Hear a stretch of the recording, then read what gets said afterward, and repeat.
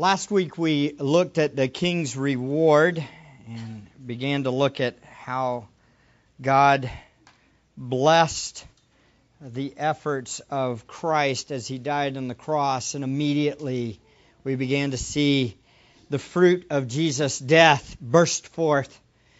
While many of Jesus' disciples grieved, there was already evidence that Jesus' life and death had accomplished a great thing. Disciples were grieving, but people were being saved. We saw the centurion was converted, and the criminal was in paradise, and the crowd was dramatically changed. And then last week we saw the most unlikely of men revealed his commitment to Christ.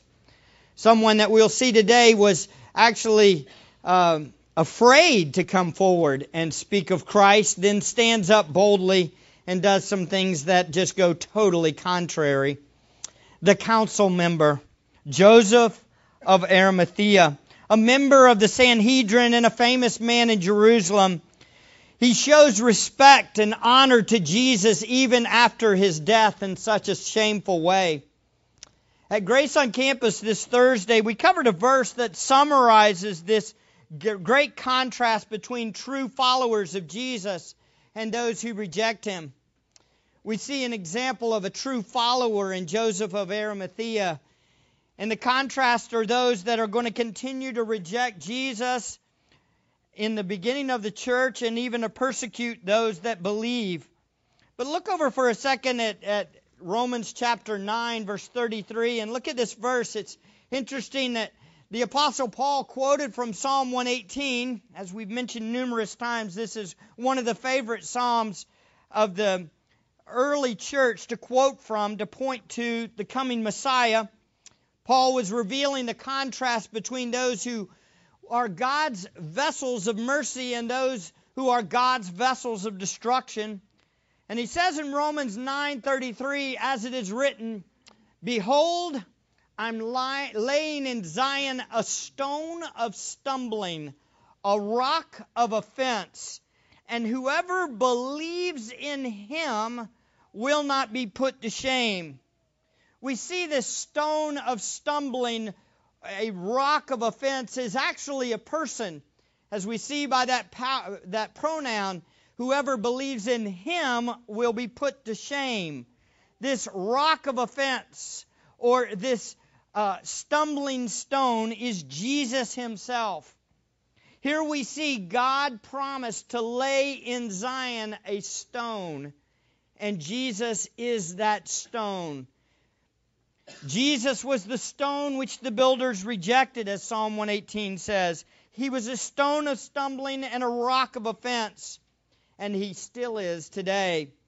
Literally, Jesus is a cause of offense for unbelievers. I would suggest that the entire gospel message is offensive to unbelievers. When the Jews of Jesus' day contemplated Jesus, he was often a reason for scandal. The word offense here in the Greek is where we get our word scandal from. He was a cause for stumbling for many of his own fellow Jewish people. Jesus was the opposite of what many of the Jewish people wanted in a Messiah. They wanted another king, Saul. They didn't want King Jesus. But instead they got a humble servant. They wanted a powerful leader who would crush the Roman government. But instead, he was mocked and beaten and crucified by the Roman government. They wanted a king who would exalt them, the nation. Instead, they got a Messiah who was humble and was humiliated and shamefully crucified on a cross. They wanted a Messiah who would exalt the Jewish nation. But instead, they got a Messiah for all the different people groups of the world. You see how offensive that is? He's not just for the Jews. The Jew first, but then the Gentiles. They wanted a Messiah who was like them, but they got a Messiah that said that all that they thought was the opposite. and they were wrong. Jesus was and is all about exalting God, not people. He's against pride. He's all about people being humble and serving Him. They wanted a popular, powerful, rich, self-serving king, but instead they got a rejected, humble, poor, sacrificial king. He was offensive to many of the Jews. He was scandalous. But for those who saw and truly got His glory, He was beautiful. He was the first human who had ever lived a sinless life. He did everything to humbly serve. He never returned revile for revile. He was beaten and mocked and crucified, yet He prayed for His enemies from the cross. Jesus was and is wonderful, beautiful to all of us who have been saved by Him. But He's repulsive to those who hate God and God is not working in. So while Jesus was the object of great shame, we are not ashamed of Jesus because He took our shame. And now, because we believe in Him, we, all of us, are not put to shame when we believe in Him. As it says, whoever believes in Him will not be put to shame. Why aren't we put to shame? Because He was for us. We worship Him. He is good. And this is what caused Joseph of Arimathea. He saw something different in Jesus. And it didn't matter what kind of shame it brought upon him. He didn't care. He would honor that king even after his death. Joseph of Arimathea was one of the first believers who stood up and said by his actions that he was not ashamed of Christ. That's my king. Yes, Jesus was an object of great shame, but Joseph didn't care. Let me tell you, beloved, Joseph is not being put to shame right now. He is rejoicing with Jesus right now. And again, this is amazing grace, isn't it? We have seen in this passage that Joseph was a follower despite being a member of the Sanhedrin. He was a follower in a crowd of people who hated Jesus and condemned Him to death. Joseph was a good and righteous man in the midst of a crowd of self-righteous hypocrites. He was a follower despite overwhelming evil influences around him. Now, was he perfect? No. But the direction of his life, he was good and a righteous man. Then we saw Joseph was a believer among the rich and famous. We saw that this was a contrast from what was norm, right? A follower despite many impossible circumstances. Remember, Jesus had said, it's harder for a rich man to get into heaven than a camel to go through the eye of a needle. But what is impossible for man is possible for God. And here we have it. We have a rich, famous man who is actually saved. Praise God, right? Joseph was a disciple who lived in a city that had overwhelmingly rejected his master. A follower despite being in the minority. And boy, this is big, isn't it?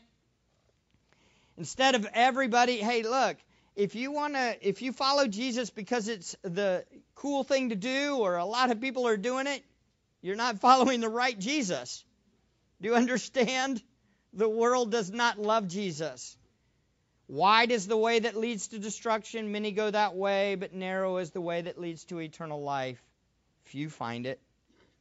Joseph honored Jesus even after Jesus died in the most shameful way. We see this in verses 52 to 53 of Luke 23. A follower even after the one he followed was the object of great shame. This is where we left off. Quickly, I want to cover the last four observations concerning Joseph, and then we'll kind of move on into Luke 24. This doesn't fit homiletical structure today. All of y'all that want that, you're not going to get it. Sorry. But we're going to, because I have various different concepts I want to get across today. But follow along with me. Sixth, I want you to notice Joseph grew in his commitment to Jesus as he knew Jesus more. Turn in your Bibles over to John 19. I want to introduce you to Joseph a minute. We see here, and I can't develop this as much as I'd like to, but there's other passages back in John 12 that talks about Joseph. Probably not, it's not mentioned by name, but he is one that appears to have been a secret follower of Jesus but wouldn't stand up. But you see in John 19:38, after the death of Jesus, after these things, Joseph of Arimathea, being a disciple of Jesus, but a secret one for fear of the Jews, asked Pilate that he might take away the body of Jesus. And Pilate granted permission, so he came and took away his body. Now, I don't know about you guys, but this gives me a little bit of hope. This verse here, this section gives me a lot of hope.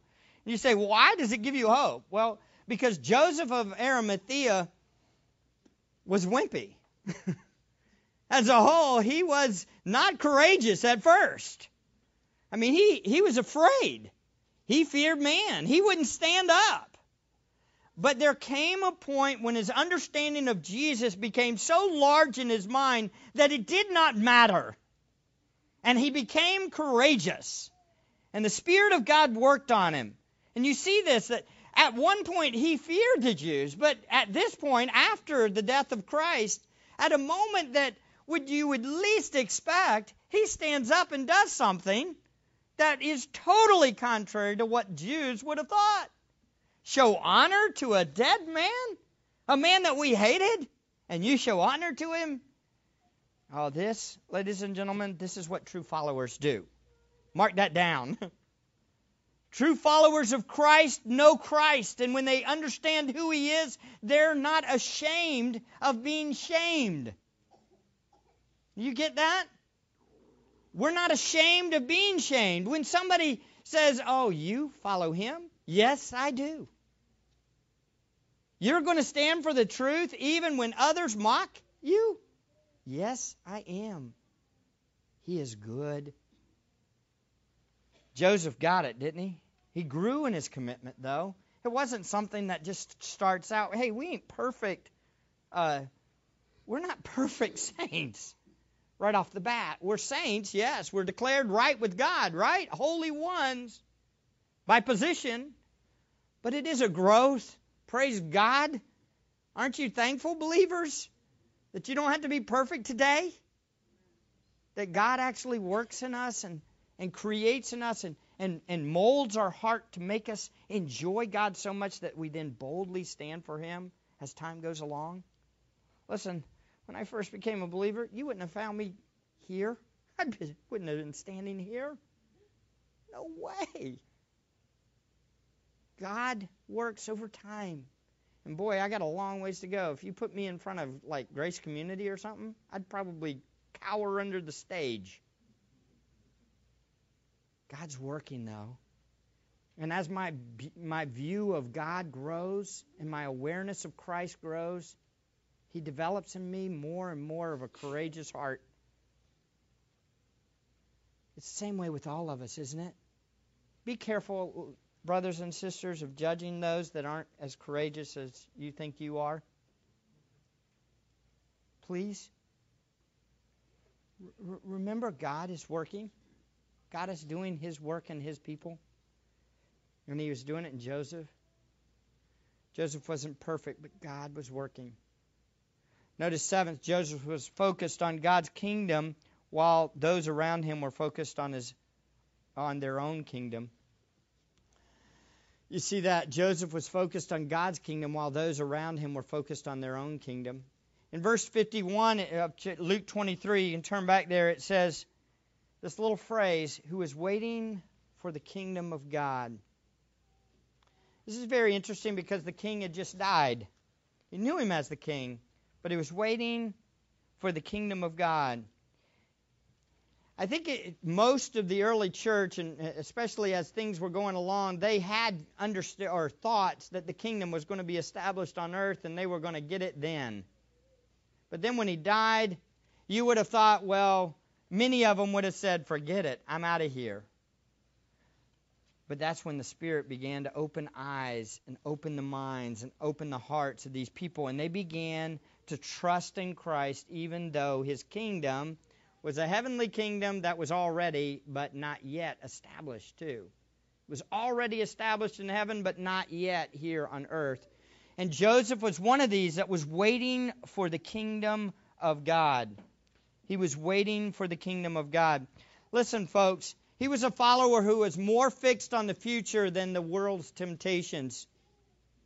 Look, if your life is all about what you have here and now, and who you know here and now, then you're not like Joseph, ladies and gentlemen. Joseph was about the future, the eschaton, the end. He was looking to the kingdom. He was looking to Christ's glory. Why is that so important? This is such an important point. I hope you get this. Why is it that when you look in the epistles that you see over and over that Paul is talking about the end times, the return of Christ? Why is he always talking about the end? The answer to that is because New Testament believers, New Covenant believers have to think different. We have to think of something in the future. Our minds and our hearts and our thoughts have to be on the future. They can't be on now. They can't be on all the things that are going on here. They can't be so focused in on what we have here. Because after all, as the church began to be persecuted, what were they supposed to think? We're in the kingdom? This is the kingdom? Christ is ruling? Nero's persecuting us? This is pretty harsh. This is how kingdom citizens are treated? Yes. Because we have an eye on eternity. Let me ask you a question. You've heard this little phrase. Is eternity stamped on your eyeballs? Is that what you think on? Or is it all about here and now? You know, I asked this question for my kids this week. I said, are you ready? You're like, Mike, your kids, Mike, are 5, 6, 8, and 13. And you ask, are you ready? You ready for the rapture? I literally talked about the rapture. Oh, no. Are you ready for Christ to return now? I think all of us need to ask that question. Are you ready? Are your eyes on eternity? Or are your eyes on now? If it's all about relationships, if it's all about your job, if it's all about this here, we're not ready. We're not waiting for the kingdom of God. Do you understand? Now, I know some of y'all are saying, well, God gives us these relationships and he gives us jobs and this is good, isn't it? Yes, it is. But it's not the controlling influence in our life. It is not the main thing. It's not what we think about all the time. It's not our main meditation. It can't be. Because if it is, listen closely. You're going to be disappointed. And you're going to get discouraged. Because we live in a rough world. How did Joseph of Arimathea stand up in this circumstance after seeing his Savior die? How could he do this? What's going through his mind? Why wasn't he in pieces on the ground? Why was he able to show honor to this king that had died? Well, the answer is because he was waiting for the kingdom of God. He knew God was going to bring about his kingdom one day. His eyes were on eternity, and he knew God was in control. And so no matter what, he kept his eyes there. Folks, this is how we got to be, right? You understand we need to be this way. It can't be all about here and now. Notice 8th, Joseph put himself in a position to be considered unclean in order to honor his king. This is amazing. A follower who did not let other people's wrong view of the law control him. Oh, how often we have fallen into this trap. We let other people's definition of what is good and righteous and the law be the controlling influence in our life, but instead of our commitment to Christ, our awareness of Christ. It's not about religion. It's not about self-righteousness. It's not about trying to please people. It's not about any of these things. Joseph wasn't about that. Think about what he was doing, ladies and gentlemen. This was Passover. He was supposed to be in a hurry, too, and get it done before the sun went down, right? And what's he dealing with? A dead body. You know what that excluded him from? Celebrating Passover. He didn't get to. He would have to consider himself unclean. How about this one? I think he went home and celebrated Passover. You know why? Because I think he knew Jesus was clean. How about that for a thought? Jesus was the only clean dead body that ever was dead. Think about that for a second. Joseph didn't care what other religions or other self-righteous hypocrites thought. He was about exalting Christ and honoring Him even in His death. So he courageously stood. Ninth, we see Joseph honored Jesus after His death, despite being clueless of the glory of the resurrection to follow. How many times have we thought this over the last couple of weeks as we've gone through the cross? How many of you have thought in your head, when's he going to get to the resurrection? He's going to be in. He's going to talk about the cross again today. Get him alive, please. But folks, Joseph was clueless of the resurrection. Now, it's not that he hadn't been given information. The Bible, the Old Testament, speaks of the resurrection. Did you know that? In our passage today in Psalm 16, it's a reference to the resurrection.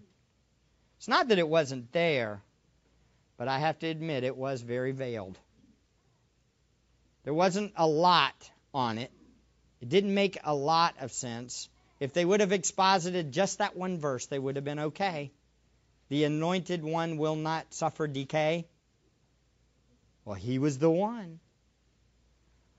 But Joseph didn't have that. He was clueless along with most of the followers.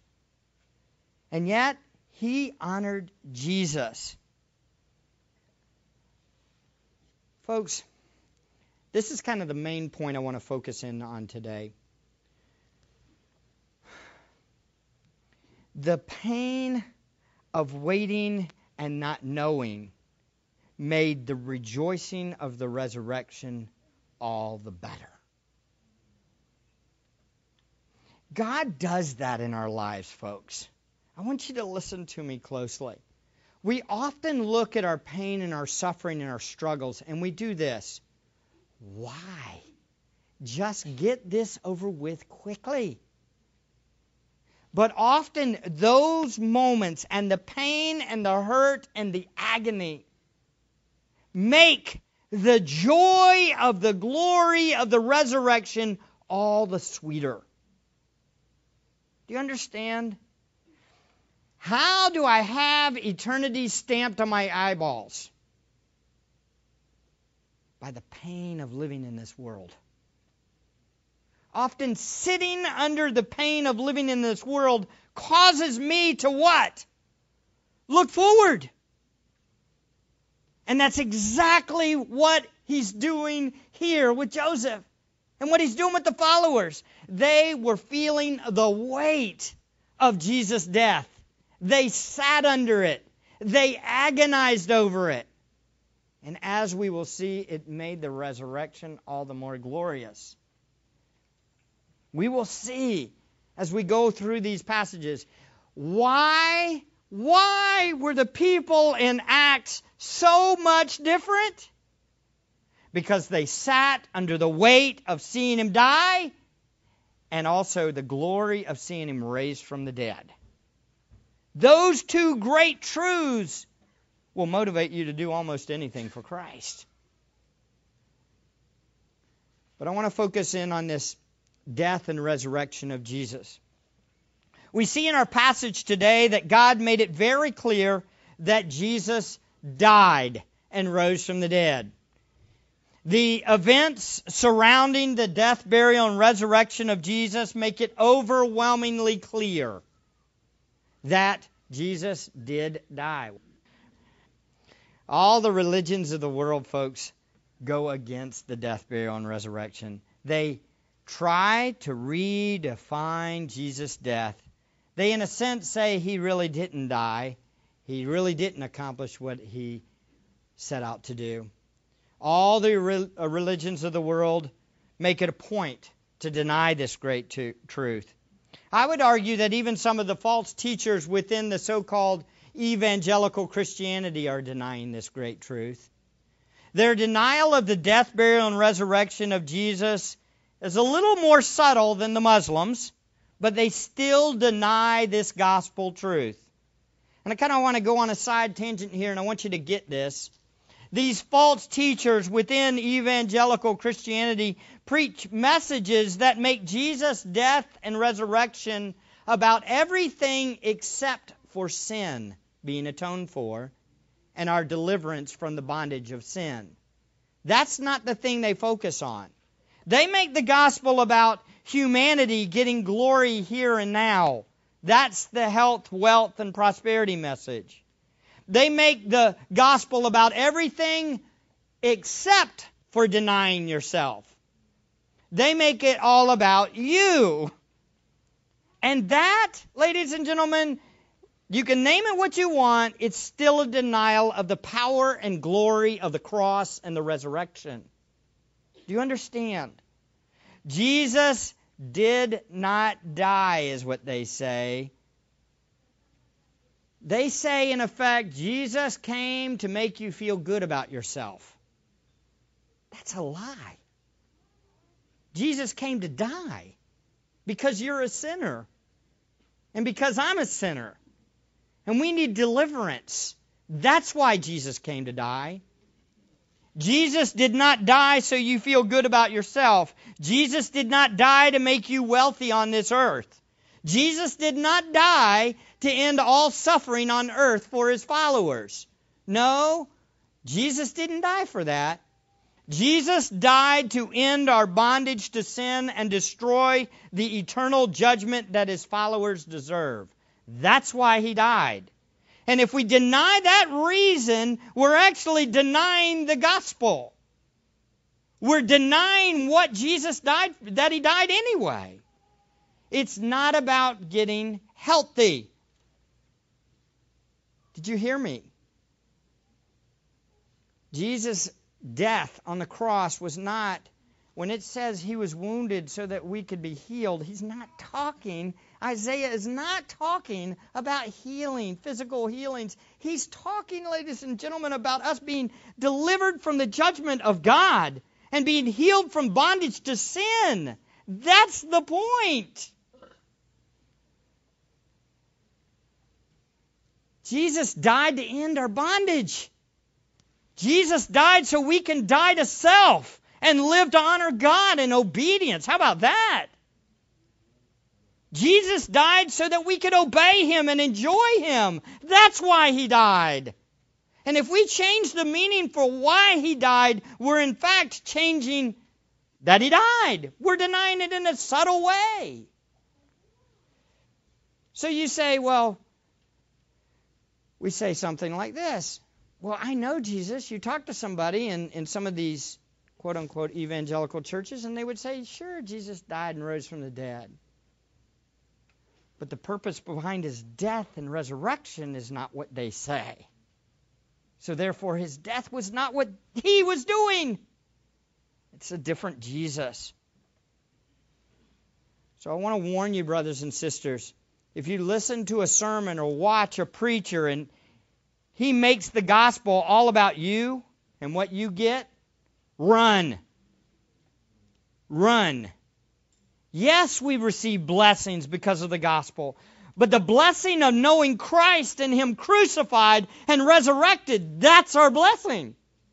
That's all I need. I just need to know my sins are paid for. I just need to know Him. Because what is eternal life? It is knowing God and the one whom He sent. It is not riches or health here. If it was, what would I say to the Richards family that their son just died? What would I say to them? He was 18. He was healthy. What would I say to them?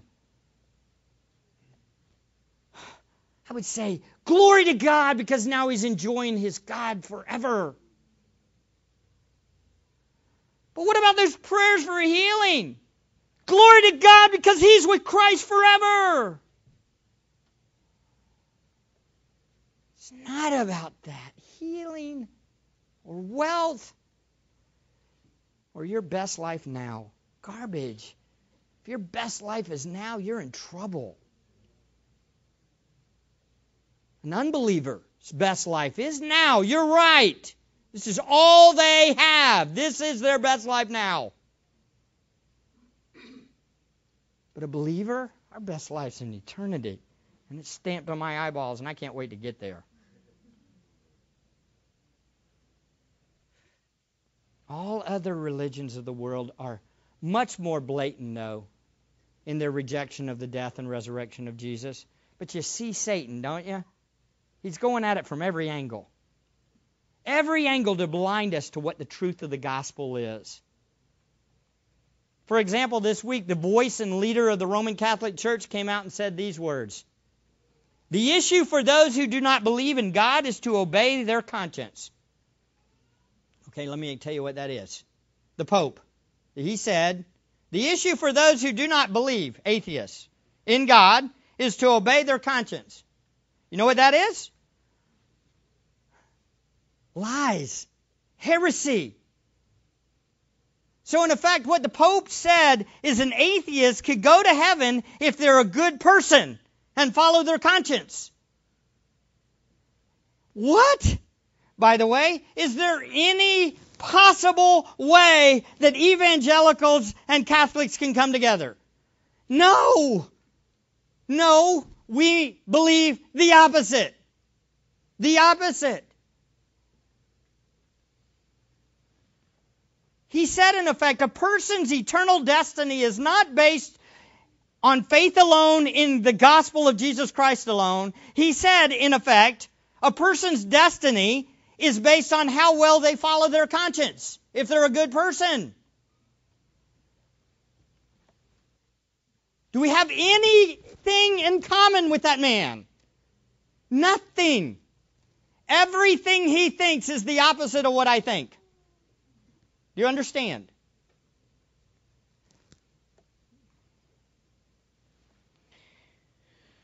Listen to me. If you're struggling and you're an atheist and you reject God, if you're a pretty good person, you're not going to make it to heaven. You're going to suffer in hell forever. Forever. Unless you repent and believe. That's hard, but that's the truth. And if you really cared about people, that's what you tell people.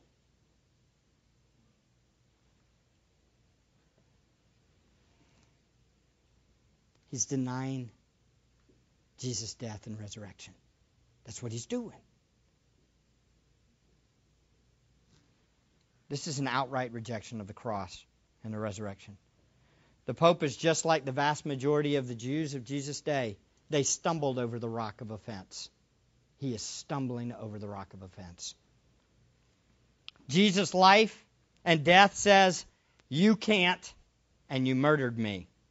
The self-righteous one says, humanity can, and he did not die, or we don't even need him to die for us. Because if you just follow your conscience, you'll be okay. Do you understand? It hasn't changed, has it? Do you see the world has not changed, folks? This is hard, isn't it? But this is the truth. So I think the stage is set even more for a great union of all religions. Would you not agree? See, the Roman Catholics and the Muslims are almost exactly alike now. There is no need for a dying Savior. The Muslims say that he did not die. You realize that, right? They say Jesus did not die on a cross. Satan just started and said, hey, let's just go really out there. He didn't die. Now the Catholics have said you don't need him to die, which basically is the same thing. They're ready. Both deny Jesus' death and resurrection. Oh, beloved, they are all stumbling over the stumbling stone. He is a rock of offense to them. They need a heart change, and they need to know Jesus died, and he died for a reason. He died to provide what we could not. He died to atone for sin. He died to take the wrath of God for his bride. Everyone who believes in him will not be put to shame, but instead we will enjoy him forever. But all those who reject him, he is the rock of the offense. He is scandalous for the world. So the world's false religions reveal their wicked ways because they reject the person and work of Jesus. Satan's attack on the person and work of Jesus has been and will be relentless until the end. He either redefines the value of the cross and the resurrection, or he totally denies it ever happened. So we are often called on to defend whether Jesus really died or rose from the dead. Do you realize that? So what is our answer? If somebody says, did Jesus really die? I believe our passage today gives us ample proof that Jesus died, was buried, and rose from the dead. Plus, the rest of Scripture gives us even more proof. I find it sad there are countless articles and books. I mean, you could probably line our whole library with books trying to give the ultimate proof that Jesus really died and rose from the dead. Do you understand? You know how many books and articles are out there that try to prove that Jesus really died and rose from the dead? Do you understand? That's what books and books and books, and by so-called Christians. Beloved, listen. I'm going to simplify this for you. There is one proof, only one real main proof that we need to know that Jesus died. You ready? In our century, in our time. One proof. You ready? Here it is. Write it down. God's Word says he died and rose from the dead. End of story. That's it. Man, that's overly simplistic.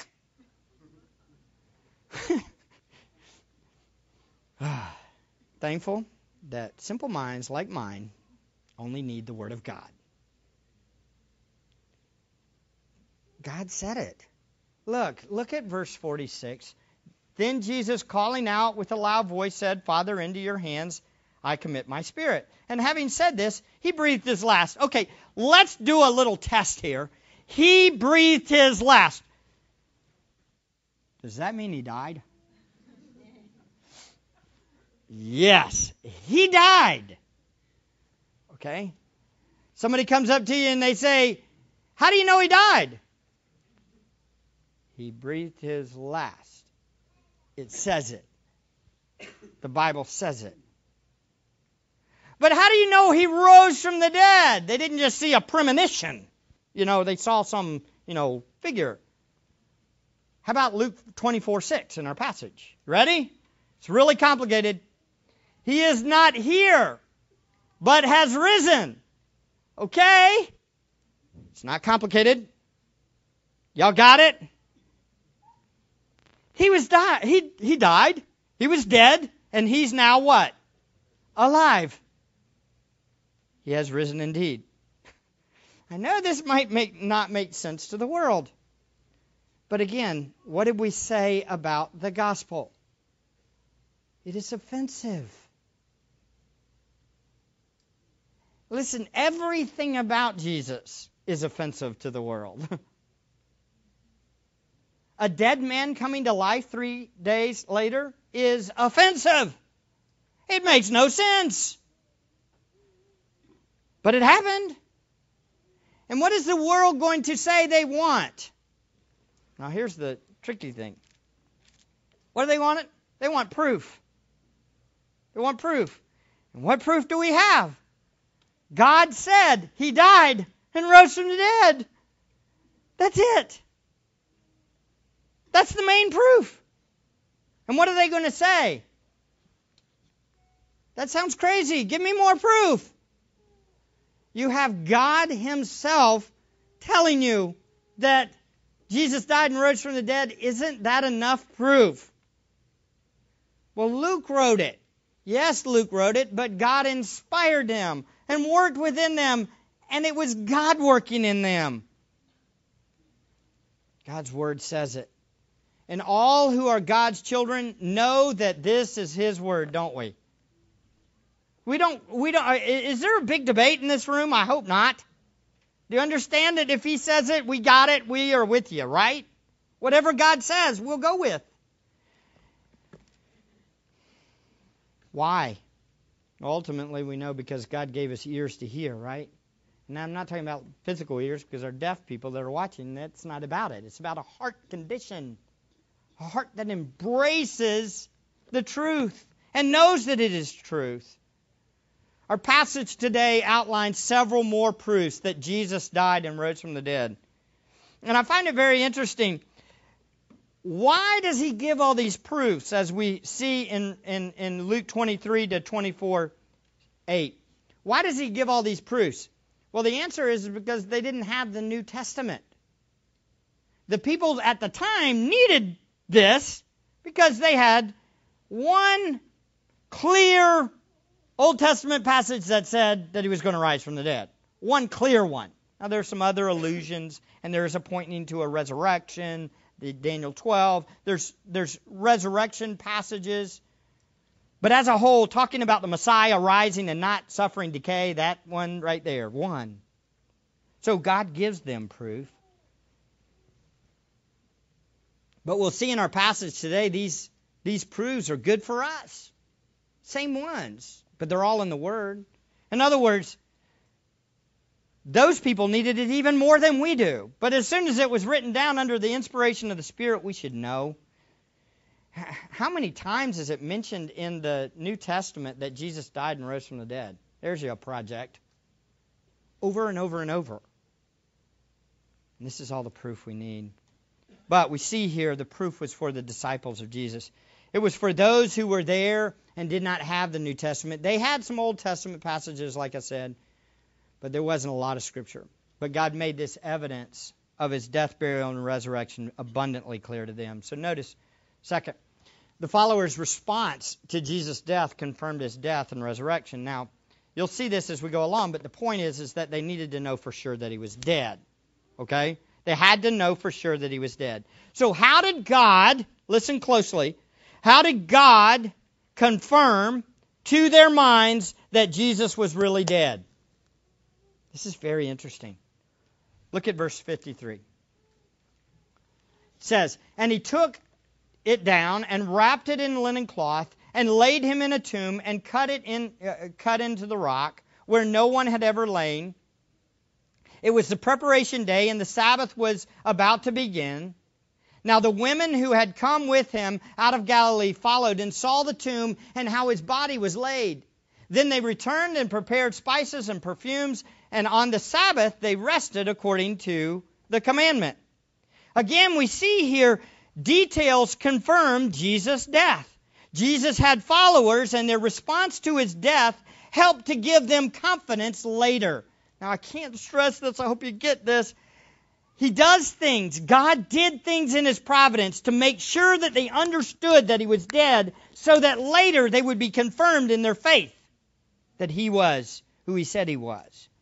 First, notice the followers embalmed his body in verse 53. They wrapped it in linen cloth. We see in verse 53 that the followers of Jesus sought to care for Jesus' dead body. They performed types of embalming of the body. Embalming was obviously different than what we do today, but it was done for the same reasons. The mourners sought to temporarily preserve the human remains, to slow the process of decomposition, and to make the body suitable for public burial, and to eliminate that horrible smell of decomposition. Right? Remember the story of Lazarus there where Jesus goes and he had died? And she said, don't open the tomb. Why? Because he stinketh. Right? That was the King James Version. He stinketh. Yeah. The whole idea is that the body will decay. It decomposes. So what they did is they wrapped it in linen. And we see in John 19, look over there real quick, or you can just look here. In John 19:39, it says, Nicodemus also, who earlier had come to Jesus by night, came bringing a mixture of myrrh and aloes, about 75 pounds in weight. So they took the body of Jesus, bound it in linen cloths with the spices, as is the burial custom of the Jews. So what they do, they literally wrap the linen cloths, and then they would put a layer of spices and aloes. And then they would put another layer of linen cloths. So he would be completely like mummified. Do you understand? His body would be this way. What would this say to the followers of Jesus? What would this say to Joseph? He is dead. They had to have that verification. By the way, we have all kinds of liberals nowadays that say that Jesus was put in the grave and then later got up and walked away. You know what that is? Garbage. Foolishness. Jesus' followers mummified the guy, put spices all over him. They knew, would Joseph, being of the member of the Sanhedrin, a judicial man, a good and righteous man, would he have walked away from seeing a body that rigor mortis had set in and say, nope, he's alive. I laid him in the tomb, but he's really alive? No way! He was afraid of the Jews. If he found out the whole thing was a scam, or he wasn't alive, what would he have done? He would have spoke up. Here's a guy that went from afraid to courageous. Obviously, if he found out the whole thing was a hoax, what would he have done? Turned him in. Why getting himself in trouble? Do you realize that Nicodemus, it said, that Nicodemus that was with Joseph of Arimathea was completely impoverished, church history says, and that his family was completely impoverished. They died poor, persecuted people because Nicodemus became a follower of Christ. It meant something for him to do that. Y'all know what a dead body's like, right? The muscles seize up. He was dead. And the followers mourned his death. Look at verse 55 and 56. Literally, it says, now the woman who had come with him out of Galilee followed and saw the tomb and how his body was laid. And then they returned and prepared spices and perfumes. And on the Sabbath they rested according to the commandment. Folks, this is really neat. Now I want you to get this last point, and I know y'all are a little bit tired. Hang in there. We're almost there. The ladies went to the tomb mourning. They were crying, and yet to confirm his resting place so they could return, they needed to know where the tomb was. And they were grieving, and they prepared to honor him in his death by caring for his body. So they went home to get more spices. Do you understand? And prepare all this. There was no doubt in their mind that he was dead. They were working to prepare because he was dead. However, there's a strange twist again that really points to the proof he was dead and yet would rise again. Notice something. The followers who were kept from understanding that the resurrection was to come. Listen, folks. Look at Luke 24, 6 and 7 for a second. This is just really cool. Look at this. Look, this is so neat.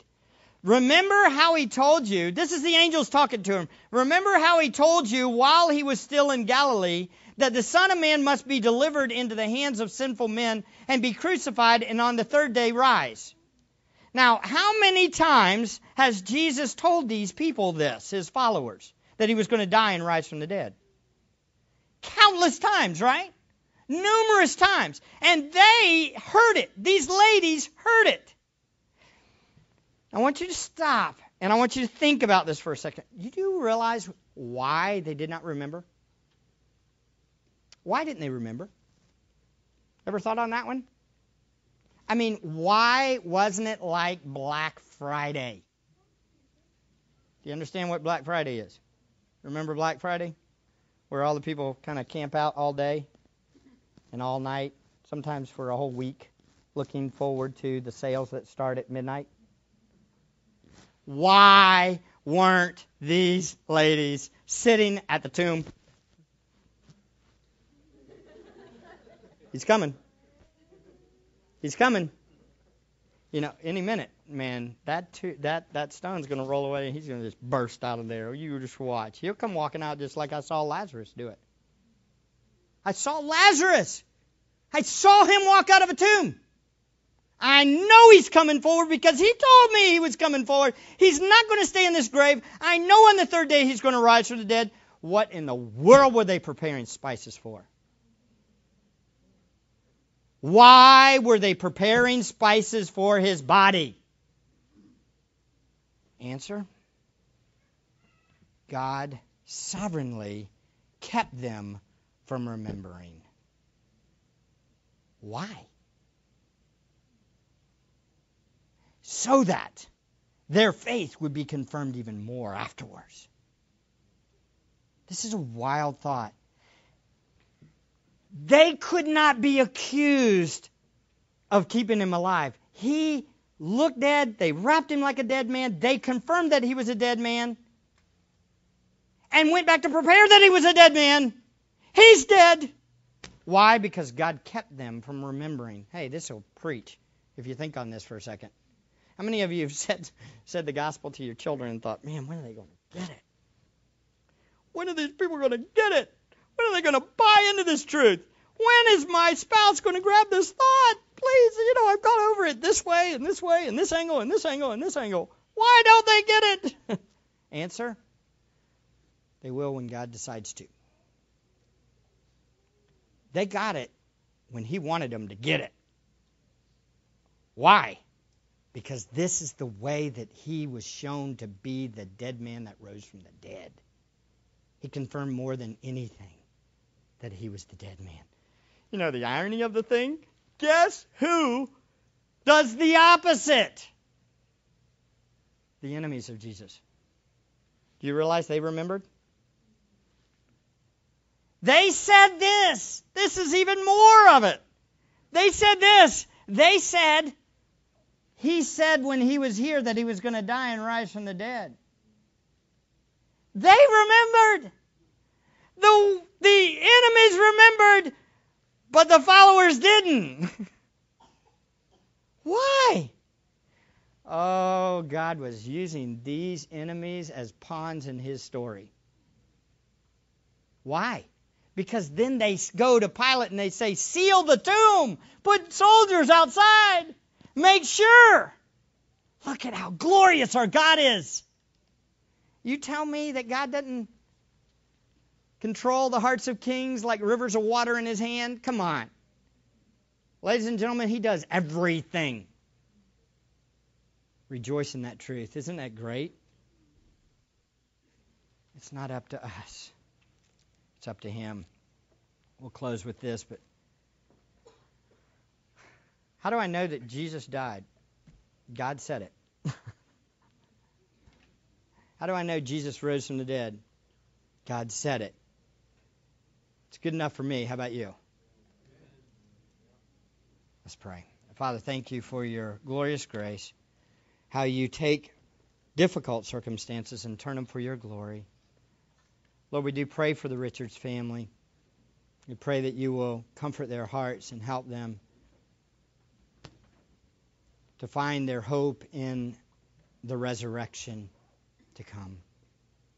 Help them, Lord, to know the glory of Christ. And I pray for their heart. I pray that you will comfort the brokenhearted.